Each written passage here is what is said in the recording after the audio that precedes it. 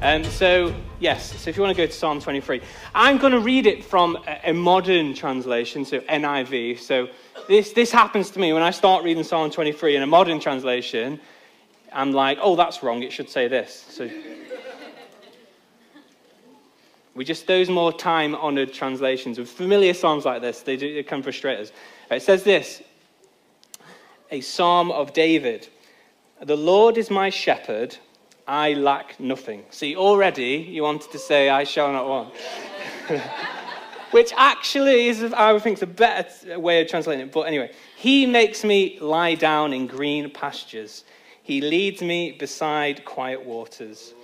He refreshes my soul. He guides me along the right paths for his name's sake.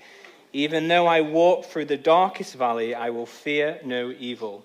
For you are with me, your rod and your staff, they comfort me. You prepare a table before me in the presence of my enemies. You anoint my head with oil, my cup overflows. Surely your goodness and love will follow me all the days of my life, and I will dwell in the house of the Lord forever. Psalm 23 is probably, it definitely is the most familiar psalm, most memorized psalm, but it's also probably one of the most familiar passages in the whole Bible, isn't it? Maybe some of you in this room have it memorized with your own favorite translation.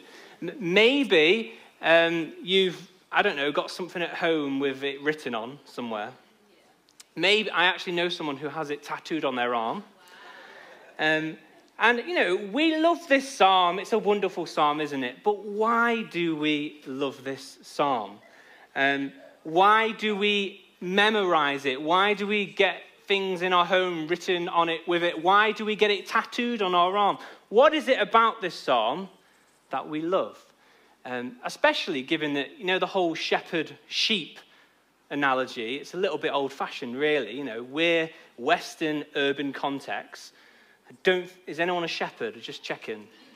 But it's still, some beautiful reason, it still really appeals to us, doesn't it? I think it's because it's a short psalm. We love short psalms, 6 verses. That helps. It's easy to memorize. But I think there's more here. And I think part of us kind of identifies with this psalm, don't we?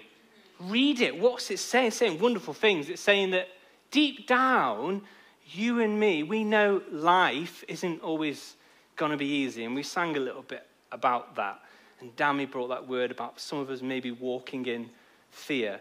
We know that. And we desperately want and desire amidst all of that, someone walking with us. Right? Someone guiding us, someone protecting us, someone feeding us. And that's why I think just lots of reasons, but this is one of the reasons I want to touch on today, draw that out a little bit. So let's go then, shall we? Let's dive a little bit deeper.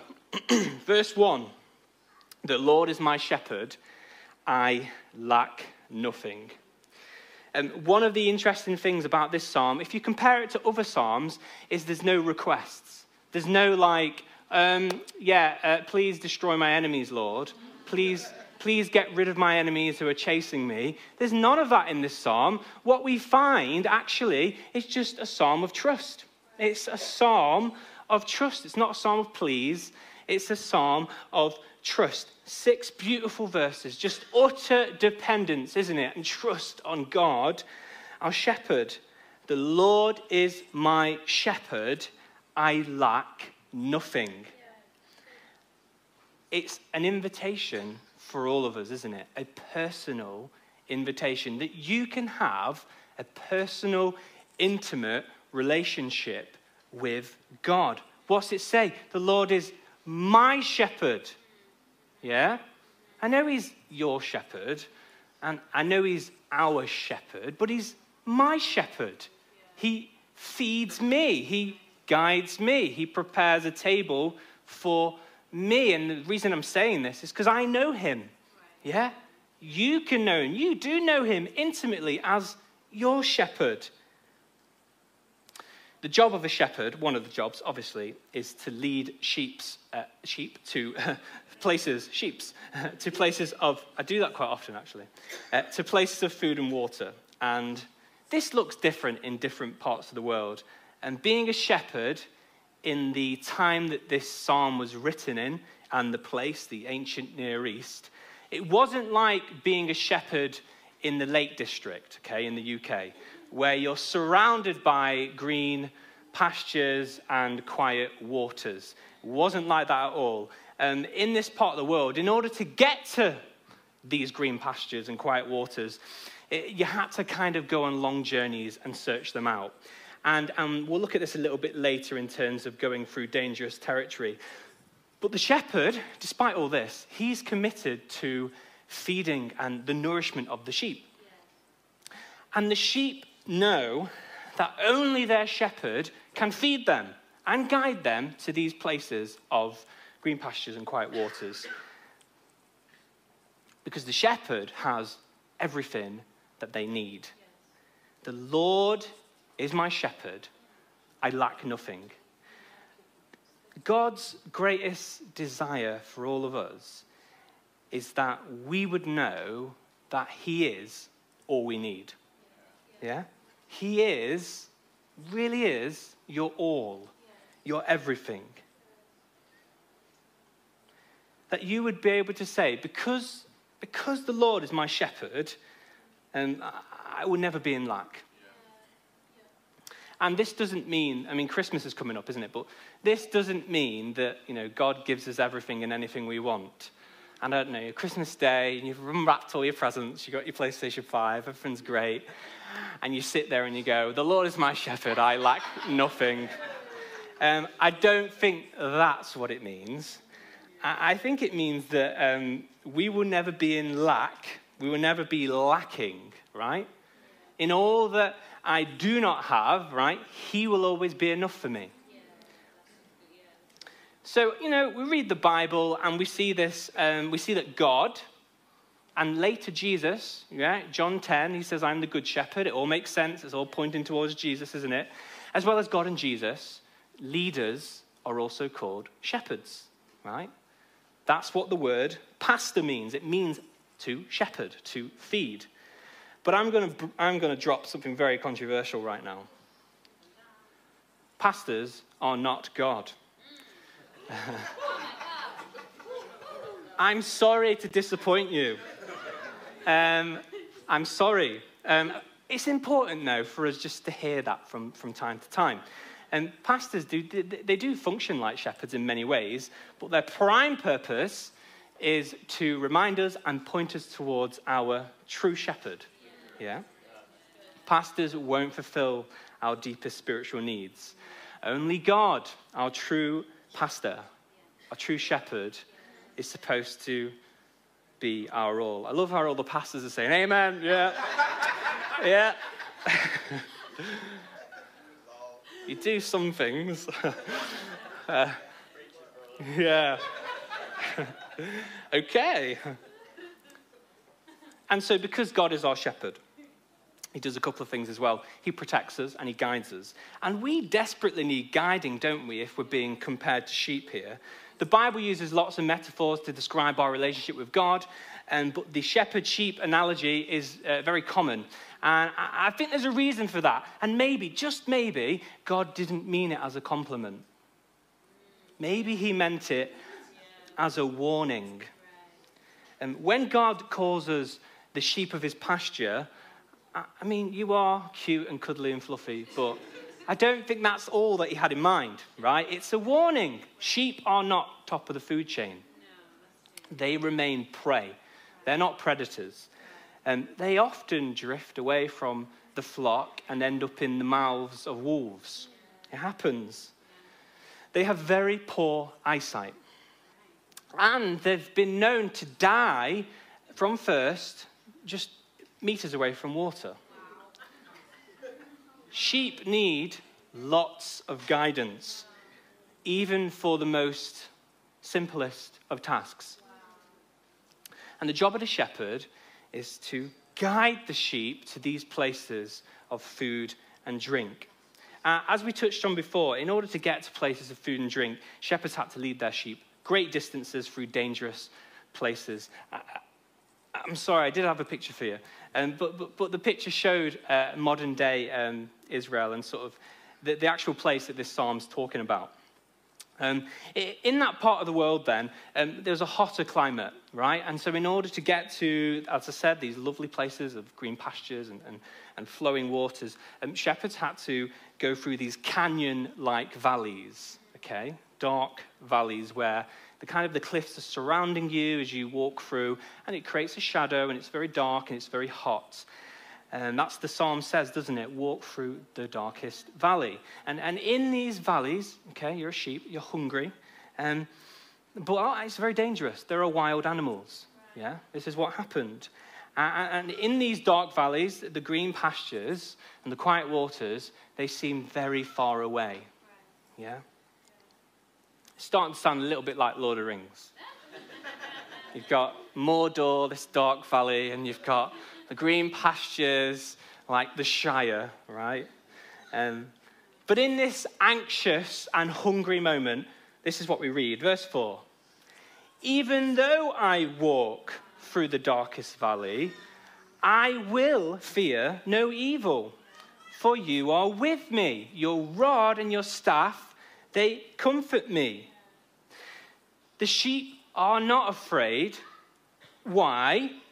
Because the sheep know and trust in their shepherd. And they fear and revere their shepherd. Therefore, they don't really have to fear anything else. They look to their shepherd and they see a courageous and, let's be honest, a tough person. The person who wrote the psalm, David, was a shepherd. And in 1 Samuel, he describes, kind of almost bragging, you know, when I was a shepherd, I defeated and fought lions and bears, right? I mean, you've got to be pretty tough, haven't you, to fight lions and bears? It's a serious job. So when the shepherd is with the sheep, it's more than his presence. We'll come on to that. But it includes his action, right? What does it say? Your rod and your staff comfort me. The shepherd is two things. On his belt there's the rod, and in his hands is staff. And the rod is used against the animals that threaten the sheep, okay? The rod's there to defend against the animals. The staff's there for guidance, to lean on, you know, if you're somewhere to lean. But it's also there to guide the sheep to places of nourishment. And so the sheep have comfort, we read, because the rod protects them against their enemies, and the staff provides reassurance and guidance that they're being led down correct paths towards food and water. We sang lots of interesting songs. Sometimes, obviously, in times of worship, I go away sometimes with more questions than I do with, just everything's fantastic. And I think, that's why I was really happy with sort of how Dami brought that word. I think it's real, isn't it? That, you know, yes, we walk with Jesus, but sometimes we walk through dark valleys. Yeah? And like sheep, come on, we've got every reason right now in this dark valley to be very afraid and very fearful and very anxious. And so just again, repeating that word from Dami, you know, maybe some of us here are in a dark valley at this present moment. And I know that looks different to different one of us. And I don't want to even try and understand where you're at right now, because I know it can be really difficult, these situations. But there is good news. In this passage of Scripture we've just read, the shepherd's with us, guiding us, taking us forward towards these green pastures and quiet waters. We don't just feel God with us, we see him working.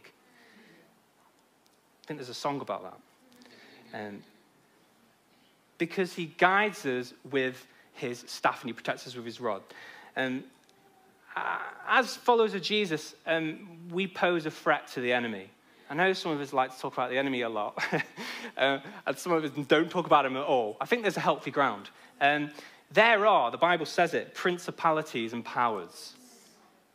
And there's spiritual opposition that we can't see. Jesus is very clear. He says he saw Satan fall. Okay, so, and we know Jesus' death defeats the enemy. So we know it's been defeated. Yeah. However, until the kingdom comes in all its fullness, the ruler of this world, as Jesus calls him, or the god of this age, as Paul calls him, will seek to devour, as it says in 1 Peter.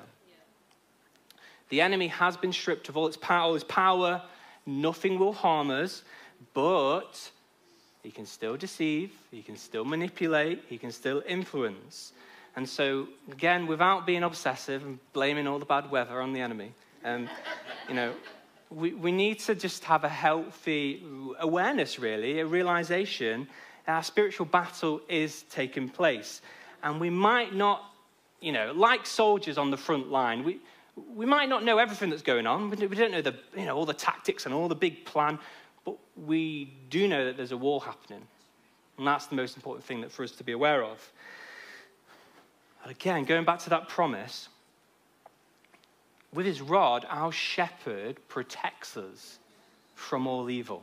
He's defeated the power of the enemy, he's defeated death, and he continues to protect us.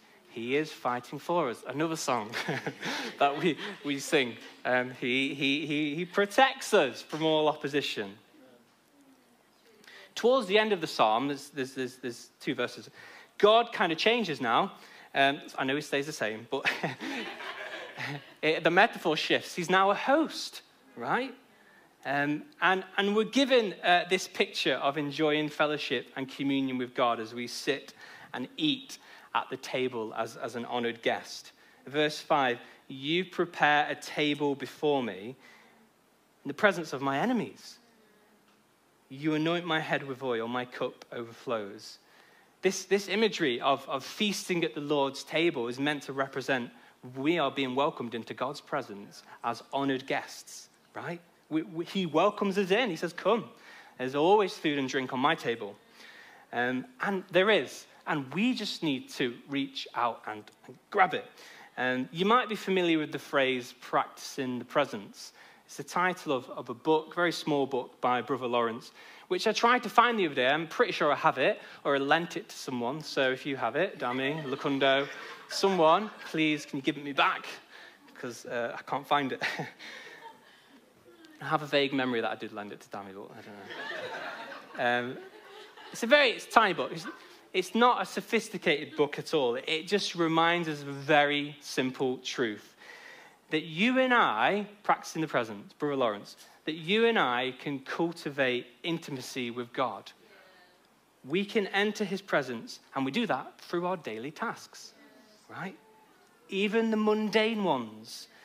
All we have to do is make a choice to believe and acknowledge that God is present and he's active around us.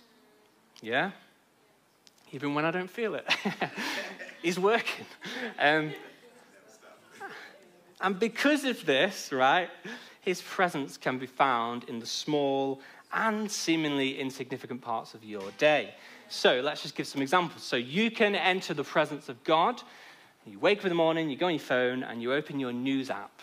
Yeah, it's very depressing, isn't it? I know. It's very annoying. And in that moment, you can channel those emotions, and you can allow yourself to just converse and mourn with God, the Spirit, Holy Spirit. Say, God, there's injustice in the world. And so in that moment, you enter God's presence in the mundane tasks. You can enter God's presence. You sit down to have your dinner in the evening after a long day at work. You can enter his presence with thankfulness. You really can, because he quite literally has prepared a table for you. And you can enter his presence, again, mundane tasks, doing the dishes, hoovering the floor, brushing your teeth, right? You can enter his presence.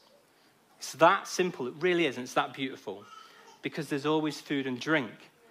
And he always welcomes us, doesn't he?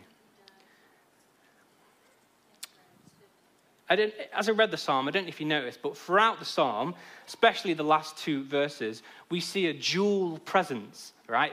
The presence of 2 things kind of coexistence. We've got the presence of God, and we've got the presence of enemies, right? We've got our shepherd who's with us, but then we're in a dark valley. He welcomes us into his house and prepares a table. Oh, the presence of our enemies. I think it's so, so important for us to hear. We need to just acknowledge to one another that being in Christ does not mean at all that pain, illness, trouble, whatever is an enemy to you, right, are suddenly taken away from us. We gave time earlier just to, what's your dark valley? What's your valley? God's presence comes to us, right, in the messiness of life. You don't have to be perfect and have it all figured out and no issues before you enter the presence. His presence comes to us. What's this say? While you're in the presence of your enemies, that's when God prepares a table for you. It's while you're anxious about money and going around turning the radiators off and someone else turns them back on again. It's in those moments that God's preparing a table for you, right? While you're unwell, he prepares a table for you. While you're simply fed up with life, he's prepared a table for you. It's in the presence of your enemies that God prepares a table for you. When we come into God's presence, when we worship him, we aren't escaping. It's not escapism. We don't escape from the enemies. We don't escape from the reality of life, do we? And again, remember who's at the table with us. Present is our enemies. But when we worship God, what we do, we enter his presence, we gain a fresh perspective. Yeah? A wonderful, God's perspective on the whole situation, don't we? And hold on a minute, and we sang this. God is for me. Yeah? He's not against me. He's with me in my failures, in my pain, amongst my enemies, in the presence of my enemies. He prepares a table. And it's not only God that can prepare a table. We can be God's caterers at this table. It says this in James 2, verses 14 through to 17. You can turn there if you like. James 2, verses 14 through 17. What good is it, my brothers and sisters, if someone claims to have faith but has no deeds? Can such faith save them? Suppose a brother or sister is without clothes and daily food. If one of you says to them, go in peace, keep warm and well fed, but does nothing about their physical needs, what good is it? In the same way, faith by itself, it is not accompanied by action, is dead. As King's Church across our different communities, no one, this is our desire, no one should ever be lacking in these physical basic needs, right? Food, shelter, warmth, and I know we can name more. If anyone is lacking, it's my responsibility. It's your responsibility to do something about it. We want to be a generous people, don't we? Where we are there to meet one another's basic needs.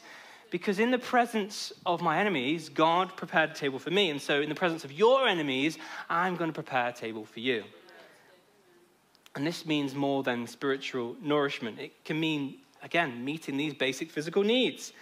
In that passage, if you noticed it, James mentions warmth, right? And what a sad reality. 2,000 years later, this passage still applies to us. And to so many, right? So many vulnerable people. The energy crisis, it impacts us, doesn't it? Impacts us massively. I know it impacts us more than others. But it's especially bad for those who have to choose between eating and heating, right? That choice, that daily choice. And it's only going to get colder. How can we play our part?